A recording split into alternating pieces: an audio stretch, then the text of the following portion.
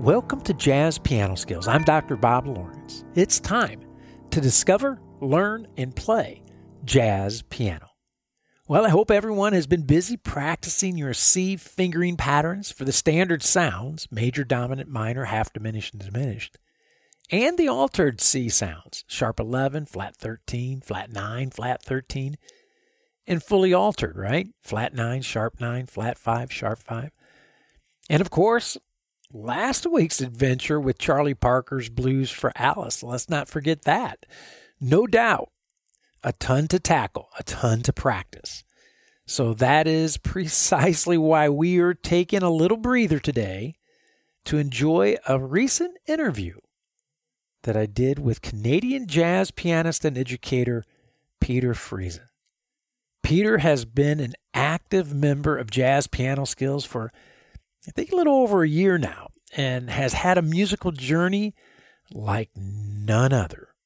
So I want you to sit back, I want you to relax. Welcome to Jazz Piano Skills, Mr. Peter Friesen.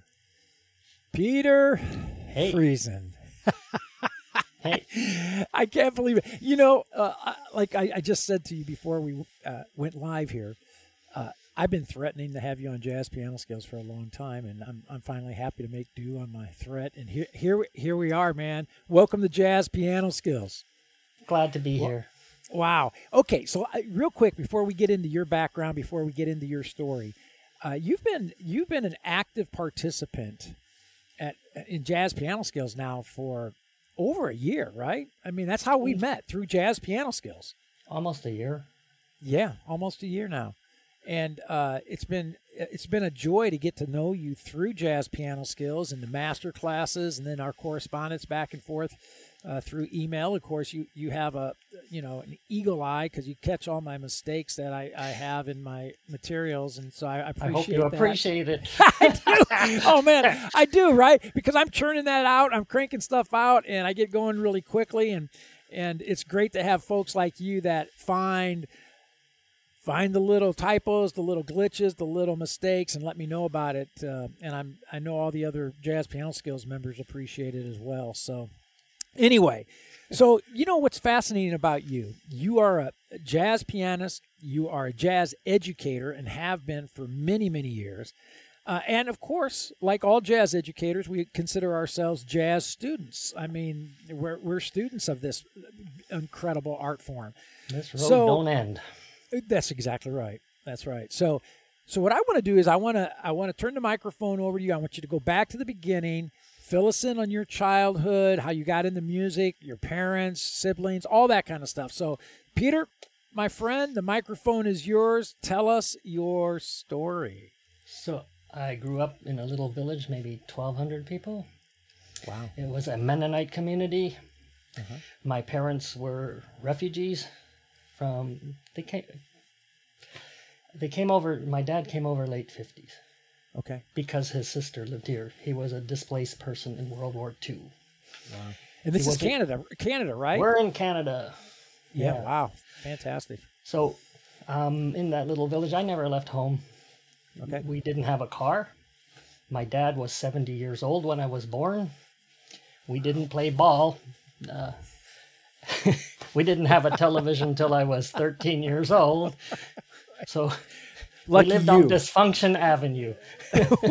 Right? Well, lucky you, man. I in many ways, that's a blessing.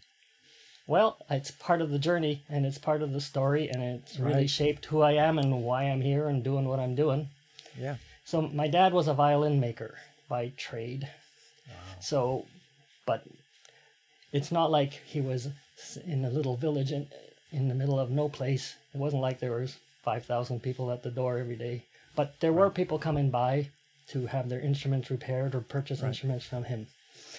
And one day when I was about 6, he traded a violin for a piano. And that's the beginning of my piano journey there. Wow. So anyway, I just took lessons. We had teenager neighbor came to buy. We didn't have much money, so I ended up mowing. A couple of teachers later, I ended up mowing the teacher's lawn. Wow. And it was never good enough to just go one way. You had to do it the other way too, so that the lines would match. So double duty.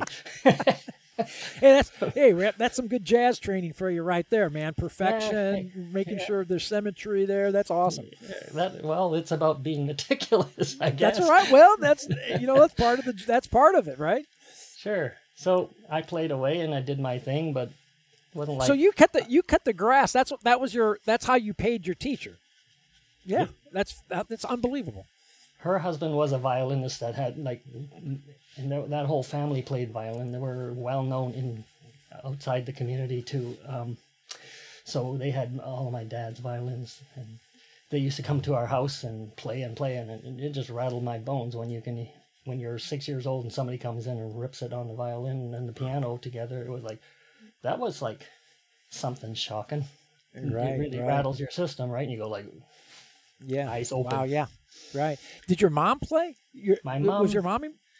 My mom sang a lot, and Okay. She was not well either. When I was 2, she had brain cancer, so she had an operation and lost her short-term memory, and it was a little bit not a great time for everybody. So, but she sang a lot of Mozart, and I went to Germany maybe 5 years ago, and I met up with her extended family, and they're all musicians.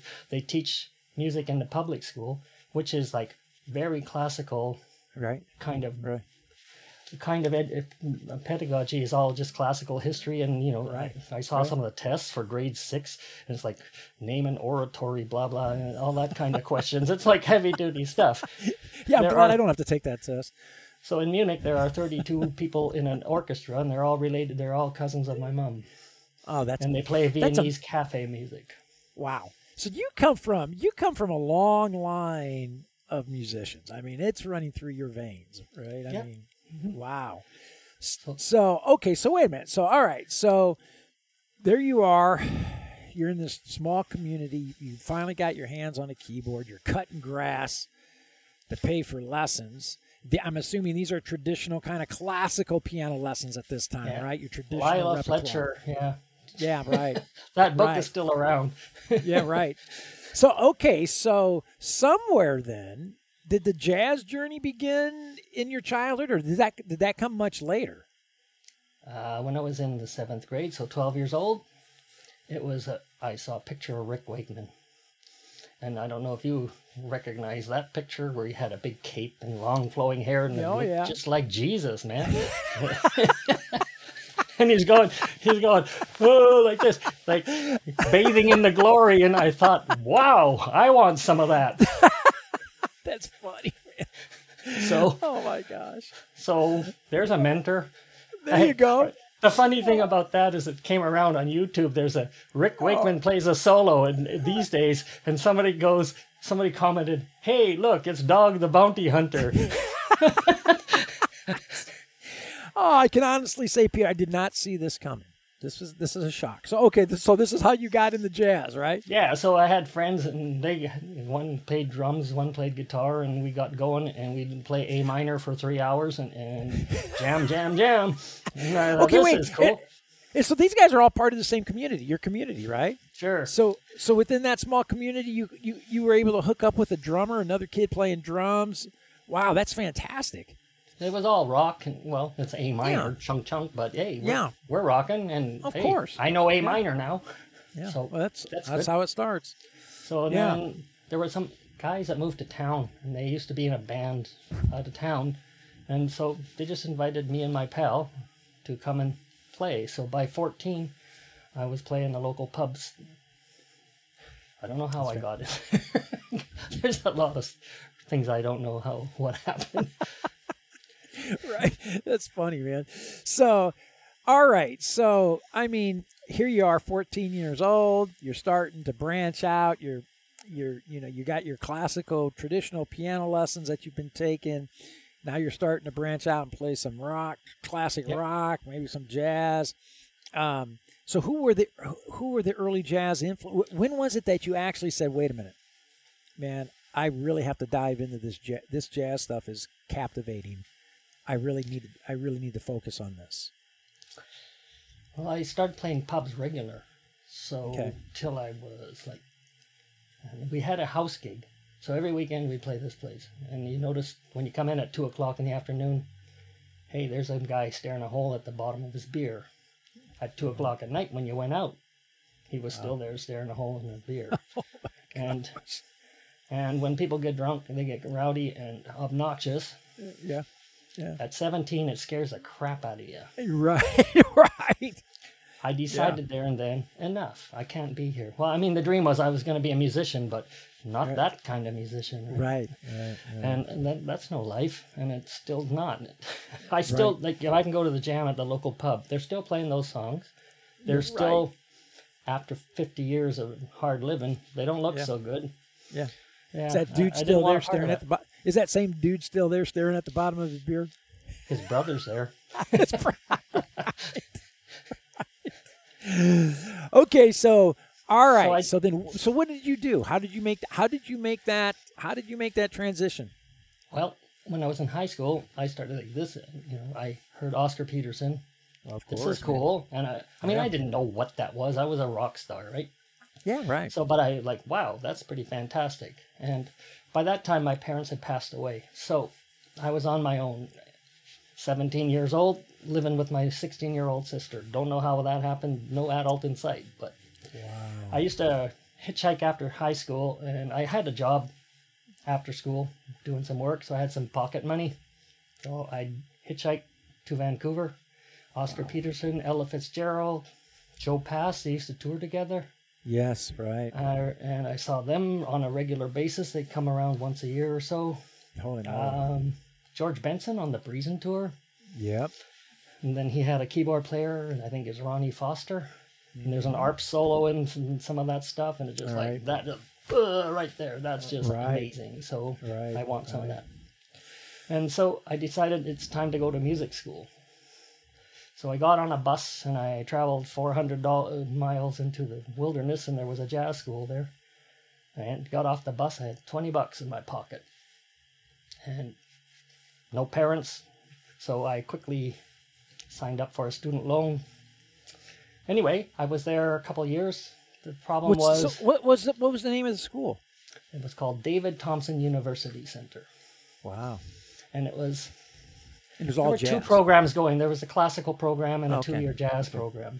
Okay. So, but the problem was there was not a jazz teacher there for piano. It was all classical. But then, and so I buckled down, and I had very poor technique, so I had to relearn everything. It was like, don't play any of your old songs. We're starting fresh here. We're going to do it right. So, a lot of discipline to do that. So wait a minute. You're at a jazz school, no jazz piano teacher. So you're at a jazz school taking what, classical piano lessons? Yeah, working on the technique side of stuff, right? Yep. So I had to fix that situation. So what I ended up doing was I used to get on an all-night bus, 12 hours to Vancouver, take a 1-hour piano lesson with a jazz teacher, get back on the bus, 12 hours back home. So 2 days to get back and forth. That was an 800-mile journty. Yeah, okay. I just want, before you go on any further, I just need to stop you. I need to make a couple comments here. First of all, it's really, really apparent how much you love music and how much you love jazz. Because for you to be confronted with the hurdles that you've already been confronted with, and you're only 17 years of age, and you're piecing together this way for you to have a music education and then go even an extra mile with these bus journeys in order to get 12-hour journeys in order to get a jazz piano lesson. My friend, I have to just, I don't even need to hear the rest of your story, to be quite honest with you. It's unbelievable. It's fantastic. Peter, I must commend you, man. Your love for music runs deep and very deep, because I don't know, quite honestly, I'm not sure I don't know a whole lot of folks with that kind of perseverance and that kind of determination to do that. So congratulations, man. I think it's fantastic. It's unbelievable. So part of it is because I lost my parents early and nobody was there to help. Right. And you kind of wonder where, usually there's a social system in Canada, but it didn't come to my house. Right. You learn, like, it's not a sad story. You learn to pick up your boots and let's get going. Good for you, brother. Yeah, that's awesome. And it's tremendous. If I need to fix the problem, hey, it's about pursuit of beauty. Yeah. That's what this whole journey is. If you want to boil it into a pot, this is about pursuit of beauty. And in hardship, you learn to appreciate the beautiful part. Yeah. Yeah. So make that. Wow, this 12-hour bus trip. This is a private jazz pianist that you hooked up with. Yeah, he was recommended teaching by a private friend. lessons. Okay. Wow. So go ahead. Tell us about your experience with him. What was the approach? What did you guys work on? That guy was stride. So left-hand pattern, root 5-10. Yep. 5 chord, root chord, 5 chord. That was the left-hand pattern. Every song. Yeah. Right hand, octaves, 2-note fill. Every song. You harmonize every 8th note on the beat. Yeah. The offbeat goes in octaves. Right. And so, but that was like 2 years of that. Yeah. Yeah. So that's not uncommon, right? I mean, at that time, I had a piano teacher who was very much, solo piano playing equaled stride piano playing. They were like they were synonymous terms, even though we know that not to be the case, right? But that's very common. So okay, so now you've been working on your. It does learn you your chords. You sure when does. You're doing octave and fill, right? It's like, hey. Well, hey, and honestly, I'm not sure I know of anything harder than stride piano. Yeah, it's hard, right? Hard. So okay, so how long were you with this gentleman? 2 years. 2 years. They closed, and then they closed the university, just out of the blue. Hey, we're closing you down. It was sort of a political thing because the town had never voted for the ruling government, and they were always very, very. So it was time to get out there and hammer it hard. Right. Gosh. I needed 2 more credits to finish my 2-year diploma, and they closed. Guess what? They closed it. Yeah, Peter, man, your story, that's unbelievable. I can't take it, man. You're that close. You're 2 hours away from a degree, and they closed the university. Yeah. So I had to go. I ended up staying in town for another 2 years and teaching. Okay. Which was glorious. And I also played in a country and western band with a bunch of young men who drank too much. Yeah. Okay. So wait a minute. Could you transfer your credit hours someplace else and finish up your degree, or did you just say, the heck with it, I'm going to start my professional journey now? I was able to transfer my credits to another university in Vancouver. It was also a 2-year program. So for the 2 years minus the 2 credits that I needed, I had to start at year 2. So I got in 1 year I could spend there. And wow. Clean that up. All right. So that's good, man. So, okay, you started teaching at this time. Yeah, 19. I think, it was 19. Wow, 19 I taught in years the old. basement of a music store. Wow, fantastic. Well, hey, you know what they say, right? No better way to learn something than start teaching it, right? Yeah, learning in the trenches. Yeah, that's right. So, okay, so here you go. Now you're 19 years of age. You've had classical training. You've had now some solid jazz instruction.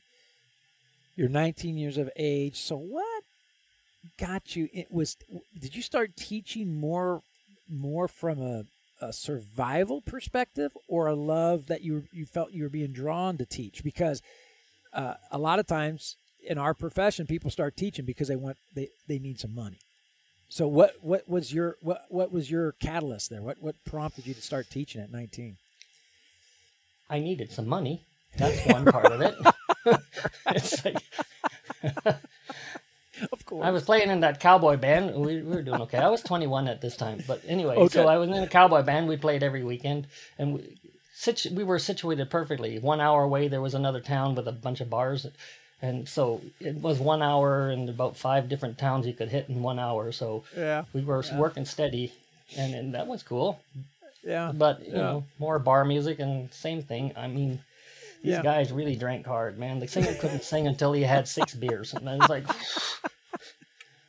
Right. I would drive home. I think I played and he'd with take that it guy. from there, and he wouldn't know. He'd phone me the next day and say, how'd I get home? I said, You drove. And I'm so happy he didn't hurt anybody, but Right, honestly, exactly. Oh my goodness. So okay, so now you're teaching, you're gigging. This all sounds real familiar, right? Many listeners, many folks in the music profession. This is kind of a normal path here right now, right? We're teaching, we're gigging, we're making ends meet. Yep. But I love teaching. I found out I love teaching, and I know how to get along with kids. Everybody was like 10. Yeah. Cool. Yeah. So okay, so you started teaching at 21 years of age, right in there, and you've been teaching ever since. 35 Wow. years. Wow. So let's talk about your teaching, man. So you got a private studio there in Canada where you're living? I do. Yeah. I have about 35, 40 students. I don't know. Yeah. Are you teaching traditional classical literature? Are you teaching jazz? Combination of the two? Combination. Yeah. There's a large Asian population where I live. Actually, Okay. I think they are the majority where I live. And a lot of them would like to do the classical thing. And do the of exam. course. That's kind of easy. I mean, you open the book and you say, Yeah. Here's a Bach 2-part invention. Let's play it. Right. Yeah, I got it. Most of them are little, like between 6 and 12. Yeah. So, okay. So let's talk about your jazz journey. You know, you started with stride piano. Where did it go from there? What kind of things were you searching for? Who were your influences? You mentioned Oscar Peterson. What jazz pianist, what jazz musicians were you listening to that were influencing you? What did you do to try to navigate toward that sound? Your idols, the folks that you were being influenced by. Talk to us about that a little bit. So Bill Evans was on the list for sure. Right, sure. Then there was a whole period of Dave McKenna was the man, and listen to that left hand. Golly, right? Unbelievable. And classical was still part of it. I love Bach. He's the pinnacle of everything to me. Yeah, right. So are you still playing a lot of classical literature? Do you keep up with that, or you just focus? Yeah, jazz. Yeah, nope. Okay. I play the pieces my students are learning, and that's about it. Yeah. Okay, so you're influenced by Bill Evans. You got Dave McKenna. These are two great. Obviously, Oscar Peterson. Yeah. Mm-hmm. Okay, so after the stride piano, then what did you start diving into educationally in practicing that you were doing to help shape you as a jazz pianist? What types of skills were you working on? When I went to finish off the last year of my college, it ended up the guy I was studying with was the college teacher. Okay. So after a steady diet of 4-note right hand, stride, I'd say, hey, can we learn something like this? And he'd just say, you're not ready. And I'm thinking, maybe I just don't fit your paradigm because you got your method. And honestly, everybody went through the same things and the songs came in the same order. It was like, wow. Wow. Yeah. Right. So I got a little fed up, and there was another guy in town. There was a big club here called The Cave. Okay. And it was Hollywood North in the early 60s. The Rat Pack would come up here. So I studied with a guy named Ted Collins. He was a well-known teacher around town. He was the house piano player for The Cave. So he would tell me stories about, Frank Sinatra, and these guys came to town. The rehearsal was buy the guy a turkey sandwich so he can stand up for the show because they were drinking hard. It's like... And then I'd say, I want to learn jazz. And he'd say, what do you want to... You're never going to work. What do you want to play that crap? You're never going to work. Yeah. So I learned a whole bunch of stuff, like 2-beat, World War I song, everything. Ballads. Right. And he listened to me play from the stuff I was learning with the other guy. And he goes, what's that crap? So it opened it up a bit. So I got what I needed. It was cool. Yeah. And his lessons were, it was 45 minutes. You play for 35 minutes. He'd be in the other room. And you could hear clink, clink, clink because he was pouring himself a whiskey. But he'd come out after 35 minutes and say, you played this song. You didn't do this. You could have done this. You could have done that. And then that's when I slammed my tape recorder on. And I'd go home and I just go over that last 10 minutes of getting blasted. Wow. I learned. Wow. So what part of Canada is this? We're in Vancouver. Oh, okay. Vancouver. Okay. Wow. Okay. So So very interesting, right? So it's one of the things. It's hard. It's hard to find jazz teachers, right? There's a lot of jazz musicians, Yeah. but it's hard to find jazz teachers.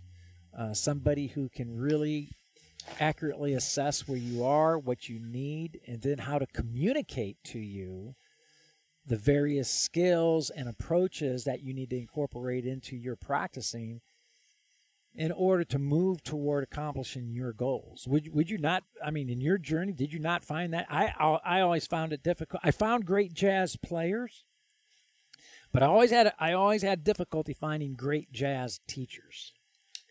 Well, Talk to me about that. Would you concur with that?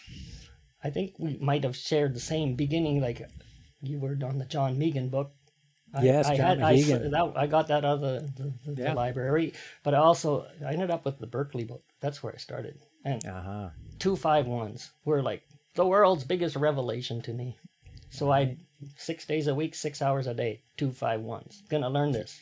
Yeah. So I did. And it took a while. And I don't know if I'm a slow learner, but tell me I can't and I'll do it. Yeah, right. So anyway, and then as far as jazz teachers, like honestly, the dudes I have studied with, heavy dudes, like they've written the Oscar Peter transcription book. Right. Studied with one guy studied with Oscar. Right. Another guy, he was very. I studied with a lot of old men, thinking these guys know what they're talking about, and they've been around the block, right? Right.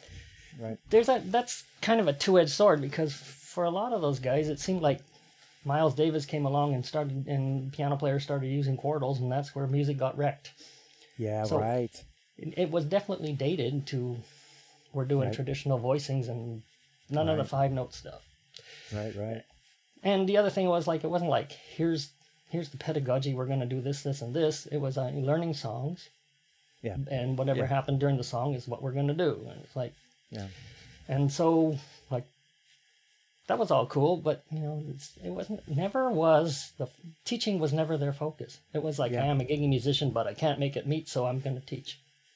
Yeah, I tend to think I'm going to go out on a limb here, and I'll make this statement. I think I've made this statement before. I always tend to think for students looking for jazz teachers, if the first thing they do is pull out a song, you should run the other direction and find another teacher. Because quite honestly, I know we all want to play songs, which is really, that's the whole point, right? But a song was never designed to teach you how to play. A song was never written to teach you how to play, right? Yeah. So, George Gershwin never wrote a standard and said, you know what I really love about this standard? It's going to help so many students learn how to play. That's not the point of the composition. And so oftentimes inexperienced jazz educators will just turn to tunes. Well, let's play this tune. Let's play that tune. Let's work on this tune. And I get that, but at the same time, I'm as a jazz educator, I'm more concerned about teaching you how to play the piano. And if you learn how to play the piano, you're going to learn how to play. You're going to be able to play thousands of tunes, right? So, just for listeners out there, I would just say to you that if you're trying to hook up with a teacher and the first thing they do is put a song in front of you, in my book, that's a serious red flag. That's a serious red flag. There's definitely going to be holes in the pedagogy if that's how you're going to learn. Yeah, that's exactly right. So, yeah, because sooner or later you have to confront things. You already mentioned 251. Sooner or later you got to confront voicings. Sooner or later you got to confront being able to practice scales in the right way, right? Not just straight up and down, but scale patterns, arpeggios, ascending, descending motion. Sooner or later, right, you have to, if you're serious about playing, you have to hit the pause button on tunes. You have to do a big time out and say, man, I got to work on some skill sets here that are going to allow me to play thousands of tunes and not just focus on trying to play one tune, thinking that somehow magically that tune is going to teach me how to play, right? Sure. So what I would do, like speaking of 251s, teach the 251, then drag out Satin Doll. You got 5 keys to work on in that one song. Exactly right. So it's like teach the exercise, present something that is using that technique. Yeah, right. Yeah. So okay, so you've hooked up with a lot of older teachers. How did you start getting acquainted with some more contemporary styles of playing jazz piano and voicings and contemporary chordal type shapes and moving away from your traditional shell voicings and stride piano? What happened? How did that enter into your jazz education? It took a long time. So maybe 10 years ago, I hooked up with this teacher, and we started doing melodic minor theory and chording. That was big eye opener for me. Right. And I love the sounds of those. Right. That those chords create. When you're right. All melodic. the altered sounds coming from those the melodic minor, harmonic minor scales. Yeah. Yeah. But even there, like, never did like 5-note chordal comping. Yeah. It was always solo piano based. So and they didn't you use chordals now and then, but nothing like comp the whole verse and chorus in 5-note chords. So I had one teacher present the drop 4-2, 2-4. That's in a 1 hour lesson, all keys and every kind of chord, and it's like, yeah, right. See you in 5 years. That was eye-opening. So that's what I was doing in the last 10 years. That approach is different than your primary, secondary. So I'm doing both approaches and see which one is going to work for my head.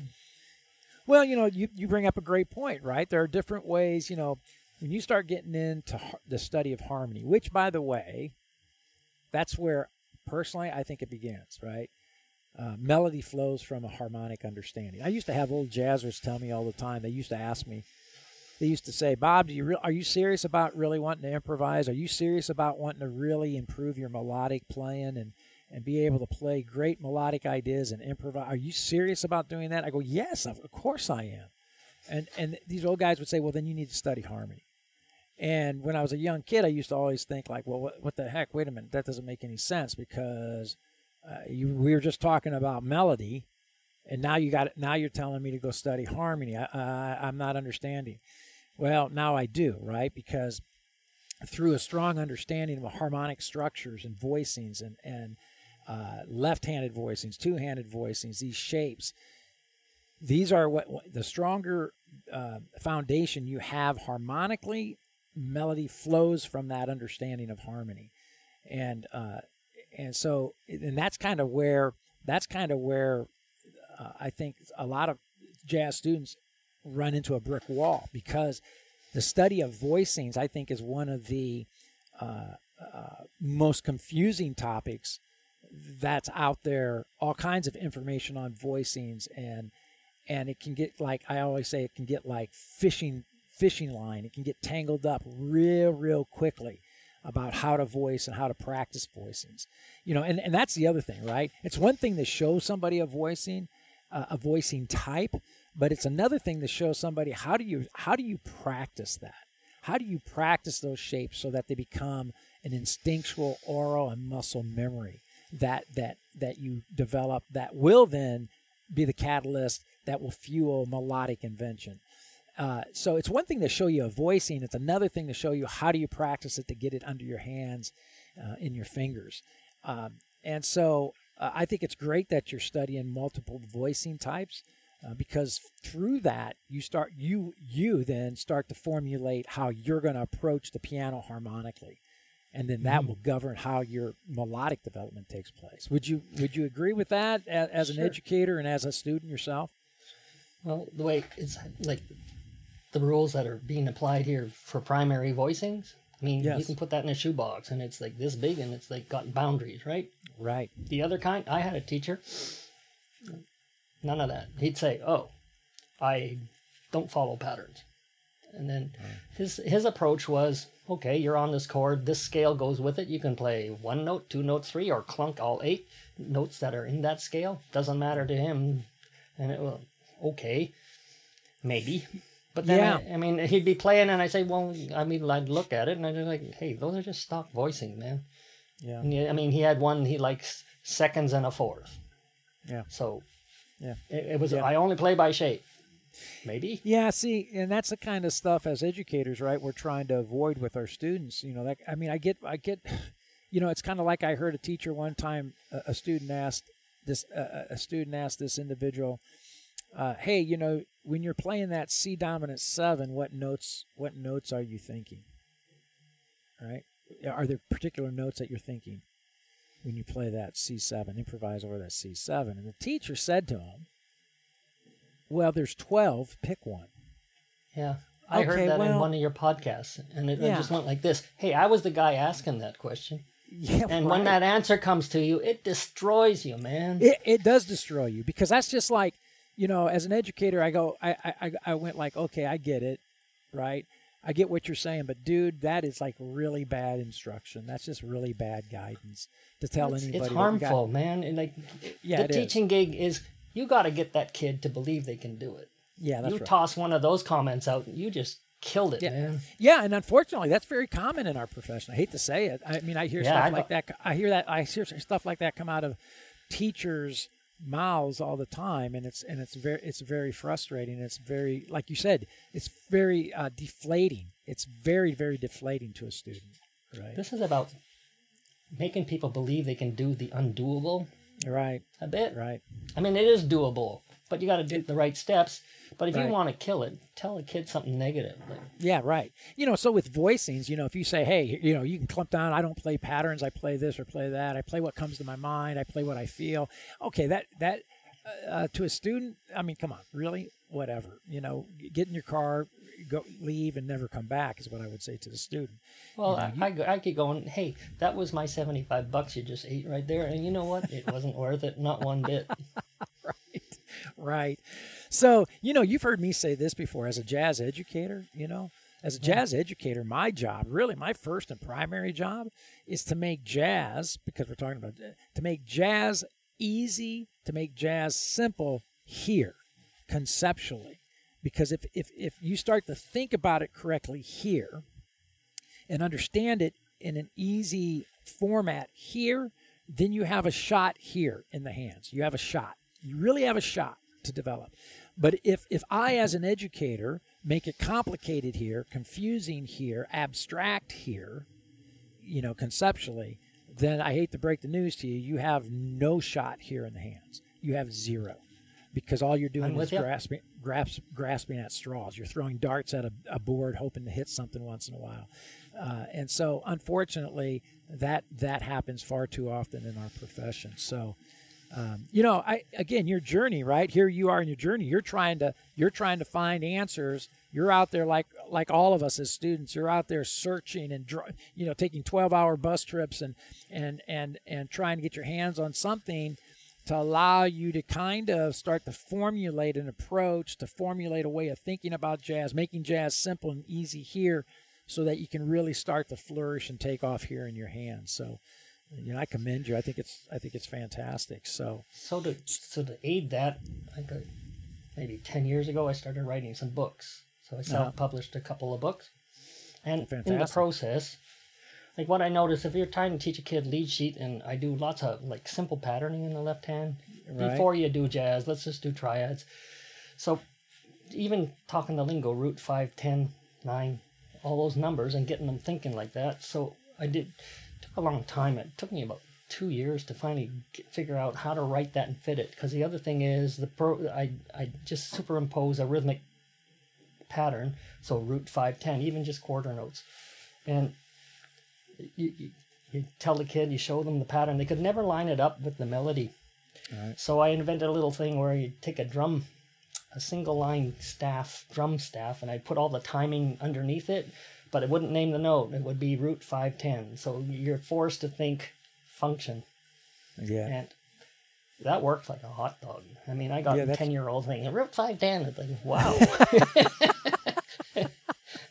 Well, hey, man, lucky 10-year-olds. Lucky 10-year-olds, man, because the sooner that you can begin, a student can begin thinking in terms of, function, what's the third, what's the seventh, what's the ninth, what's the 13th.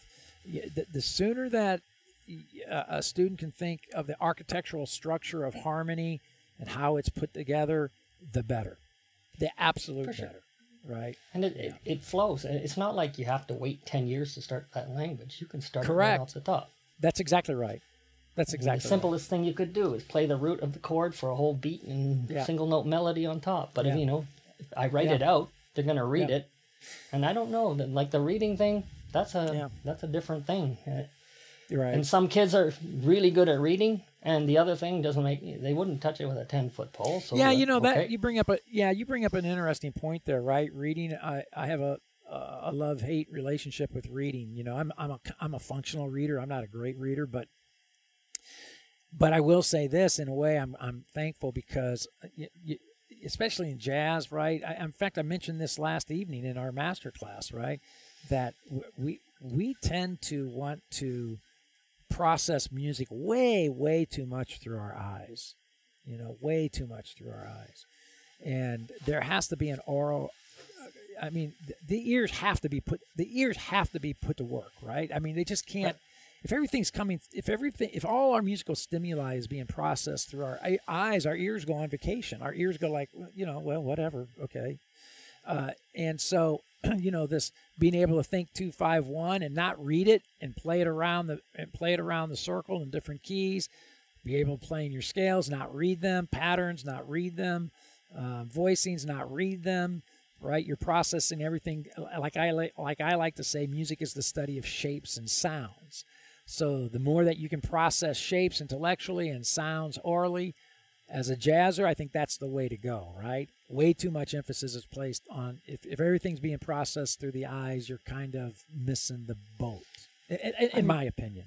I'm really fortunate because back when I was 12 in a rock band, it wasn't like you could go buy the sheet music, you could go download the tab, blah, blah. Guess what? Here's the cassette, see you Thursday, and you want to be in the band, you better buckle down and figure it out. Listen to you're forced it's in the ear. So I learned to hear harmonic progressions. And maybe there were 3 chords, but I could also discern what's the piano player doing in that big blob of sound. I got to tell you, Peter, I'm so happy that you used the word cassette.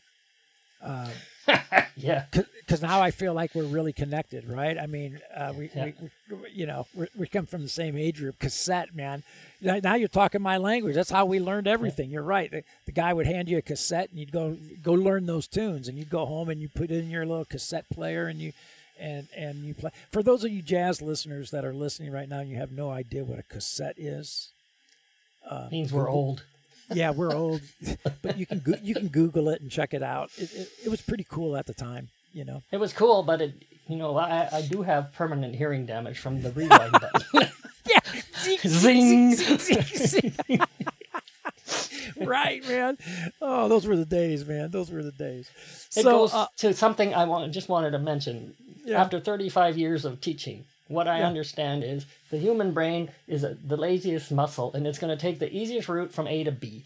So if you are going to learn a song by ear, but you go to YouTube and watch some guy here, put your finger here, that ain't hearing it. And if you force yourself into a corner where you got no choice, your brain will come up and do what it needs to do. But given it has an alternative, it's going that way. That's exactly right. Great point. Really, really great point. That's awesome. Well, that's why one of the things I do, like when I send out my Saturday standards, to everybody at Jazz Piano Skills, and I'm always just saying, learn melody by ear, please. Just learn the melody by ear. Don't be use your brain, use your ears, figure it out. Don't be going to a fake book or a real book and trying to figure out the melody, right? Do it by ear, and guess what? You're going to be really surprised, because guess what's going to happen? You're actually going to learn it by ear. It will happen. I listened to Marion McPartland's show back in the day. She was talking about everything she did. I don't know if she could read because it sure don't stick in my head. Right. If you read it, and that's right. Guilty. It doesn't stick. There's not a stickiness there. Right. Not at all. Because hey, I have these gigs, and it's like a wedding, and the bride says 14 of these lovely new songs for you. Well, I don't have time to memorize that, so I'll learn it as best I can. Yeah. It's on a sheet, but it's on the sheet and it's gone. Yeah, and Don't- you know what's really funny, Peter, too. The more you use your ears, right? At first, if you're wanting to read everything, it's because you're scared to letting your ears go to work. And then once you let your ears go to work, and you start realizing that your ears are good and that you can actually play stuff by ear, then you no longer want to read. Then it goes the other direction, right? So there's a cool tool online. What's it called? Melodia. Okay. And it's an ear training website. It's a subscription. Okay. And they have well, for one thing, it starts low sounds, high sounds. They do density stuff where how many nice. notes are we playing? And it's really well stepped. The other thing that really helped me was the Dick Grove School they have an ear training book. Their teacher, Mark Harrison, he writes a lot of stuff for Hal Leonard. But the course from the Dick Grove School is there. And it's about hearing resolution. So re, do, fa, mi, la, sol, ti, do. And once you start hearing those, man, your intervals don't really matter. It's not about intervals. It's about the melody, right? Right. So, okay, so here you are, a young man that happens to know about cassettes. What are you practicing now? What are the things that you're studying now at this stage of your journey? I listened to one of your podcasts. I bumped into it just putzing around on the internet. And I mean, it all went click. Wow. So I'm working on your stuff. And I'm gone. There's 4 years of weekly podcasts, Bob. That's a lot of stuff. And it's not like, hey, week 1, it'll take you 2 hours to get through it. I'm sorry. You got 6 months and a couple hours a day. So it's not like there's a shortage here. Right. And it's back to basics. Yeah. So, hey, now the more you know, you can never know enough about any major scale on the list. Because the more you learn about it, the cleaner you get. Right. And the more everything starts to make sense. Because this is, that's what, one of the reasons I'm here. This is a cool little, it's like a formula going on. It's a logic system, that's for sure. Yeah. Well, and that intrigues me greatly. Well, thank you for saying that. It's interesting that when I started doing jazz piano skills, the very first thing that criteria that I had was it's not. I never ever want to present anything as being like learn how to play in 30 days, because it's not. Learn how and. And each podcast is, you're right, it's packed full of information. But, Peter, that's how we learn, right? We want to be like, we want information coming at us. The most important thing, is it organized? Is it structured? Does it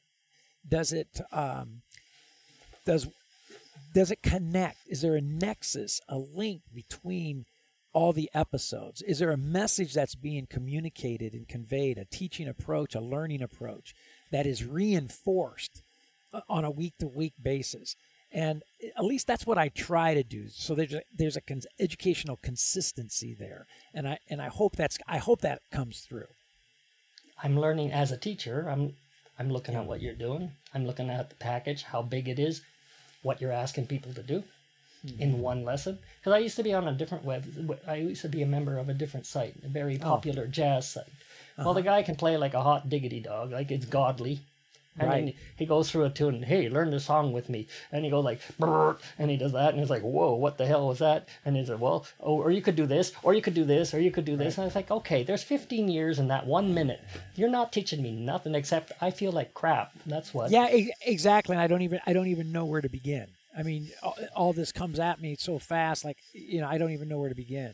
How do I... Same with your voicing. You keep saying like, hey, there's books on voicings. Yeah, great. What am I going to do with that? Right. Too much information. That's why I'm on your website and why I'm a member here, because like, hey, at least it's manageable. Right. Well, that's fantastic, man. You were talking about being stuck in the headlights like a deer in the headlights because it's too much information. You don't know where to go. That's me. Right. Well, jazz is, like I said earlier, jazz can be very quickly become like fishing line, right? Tangled up very, very quickly. And we start running, as students, as a jazz student, it's easy for us to start running in all kinds of directions, all different directions all over the place. Like me, and you get nothing done. Correct. That's right. We're very, very busy and we go nowhere, right? We're very busy and go nowhere.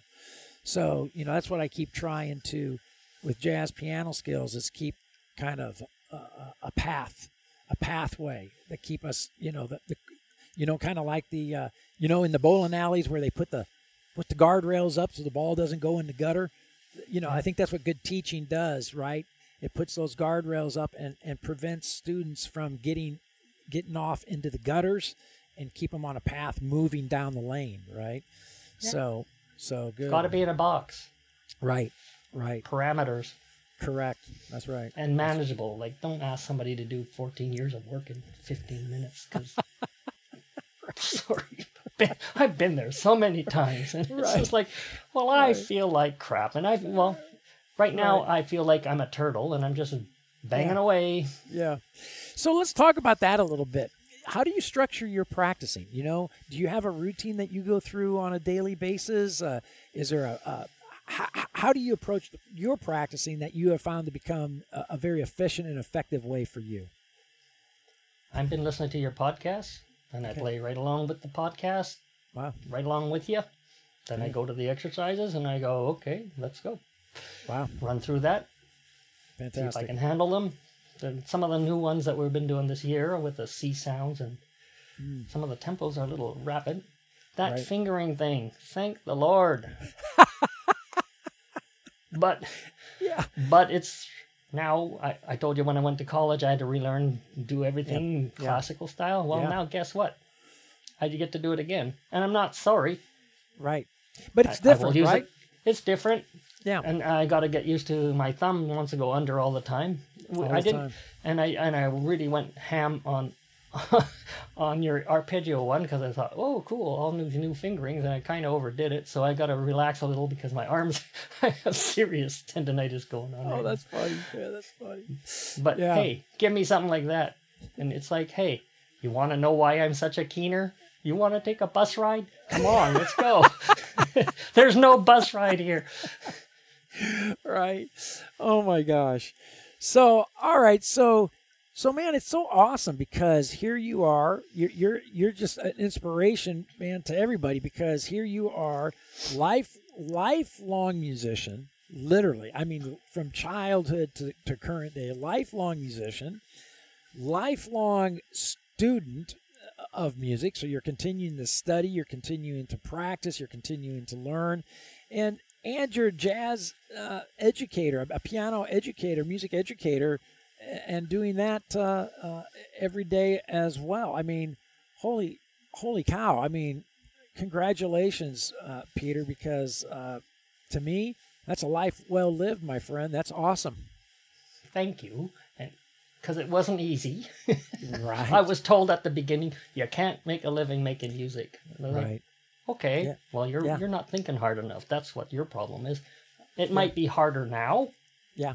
I mean, the gigs, listen, man, I played in bands. The last 2 gigs, I worked 3 months. I got paid $35, and then the singer decided to quit and join her friends at work in a different band. Like, $35. I'm hauling, like it takes me 2 hours just to set up the gear. And the other band, the guitar player played loud. The manager came out and yelled at us. I got $25 at the end of the night, and I go like, yeah, what's going on here? What's going on? Yeah. Oh my God. So it's harder now than it used to be. Yeah. Hey, Peter, you know how you're getting old, man, as a musician? I get called for gigs, and I have 2 questions I always ask when I get called for a gig. First question I ask is there a piano there? Because I'm not carrying any gear.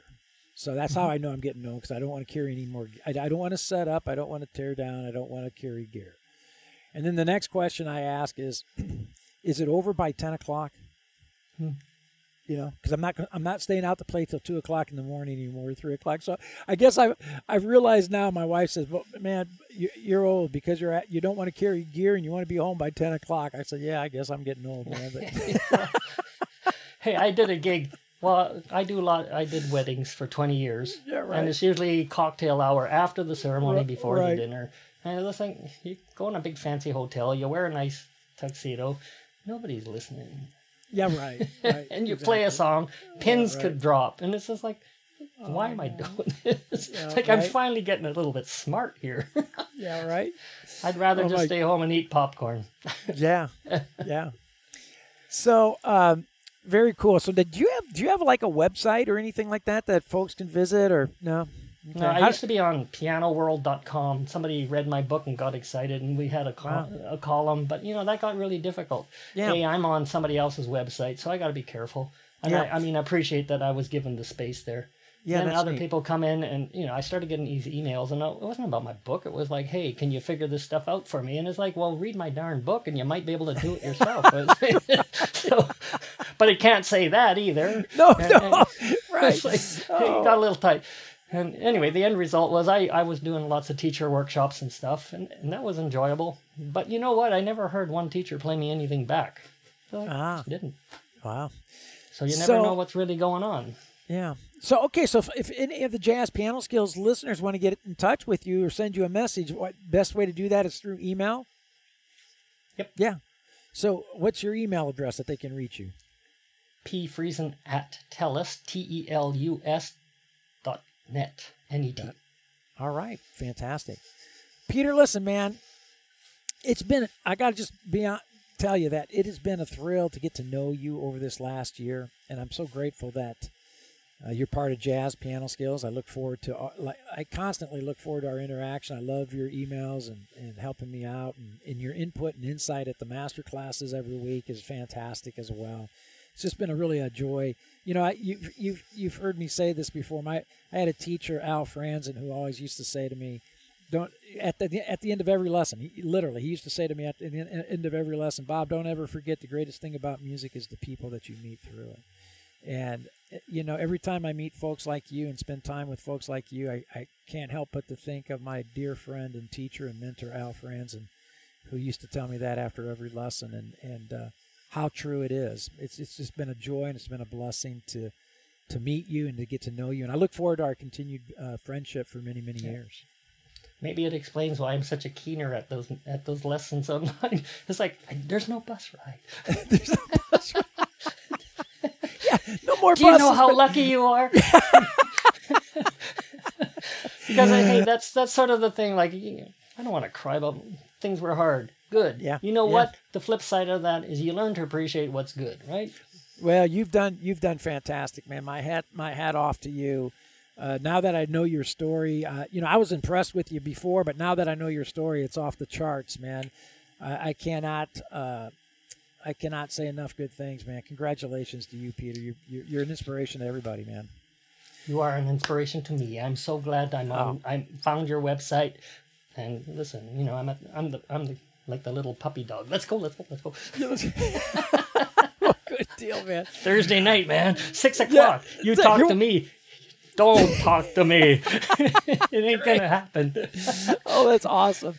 Well, Peter, listen, man, on behalf of everybody at Jazz Piano Skills, man, thank you for taking time out of your day to share your story with us. And folks, all you listeners out there, feel free to reach out to Peter. He's got a heart of gold and will help and assist in any way that he can and answer any questions that you may have as well. So, Peter, thank you again, my friend, and I'll see you next Thursday on at our master class. Yeah.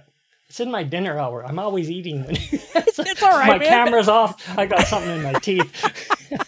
I love that, man. Make yourself at home. So, all right, Peter, thank you so much, man. Many blessings, my friend. So bless you for all that you have out there and you're presenting and your wisdom, because it's really, listen, I appreciate it. Oh, man. Really, I do. Means Deep the world. down.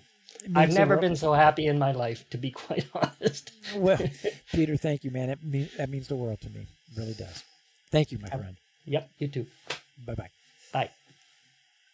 Well, I hope you have found this Jazz Piano Skills podcast episode with special guest Peter Friesen to be insightful, entertaining, and, of course, beneficial. One of my mentors and teachers, Al Franzen, used to say to me after every lesson, never forget, the greatest thing about music is the people you meet through it. And the privilege of meeting and spending time with Peter simply confirms Al's sentiment 100%. Don't forget, if you are a Jazz Piano Skills member, I will see you online Thursday evening at the Jazz Piano Skills Masterclass. That's 8 p.m. Central Time to discuss this podcast episode featuring Peter Friesen in greater detail and, of course, to answer any questions that you may have about the study of jazz in general. As always, you can reach me by phone through the Dallas School of Music. My number here at the school, 972-380-8050, extension 211. You can also reach me by email, Dr. Lawrence, drlawrence at jazzpianoskills.com, or by SpeakPipe, that nifty little widget found throughout the Jazz Piano Skills website. Well, there's my cue. That's it for now. And until next week, enjoy the journey. Enjoy the pearls of wisdom shared by Peter Friesen. And most of all, have fun as you discover, learn, and play jazz piano.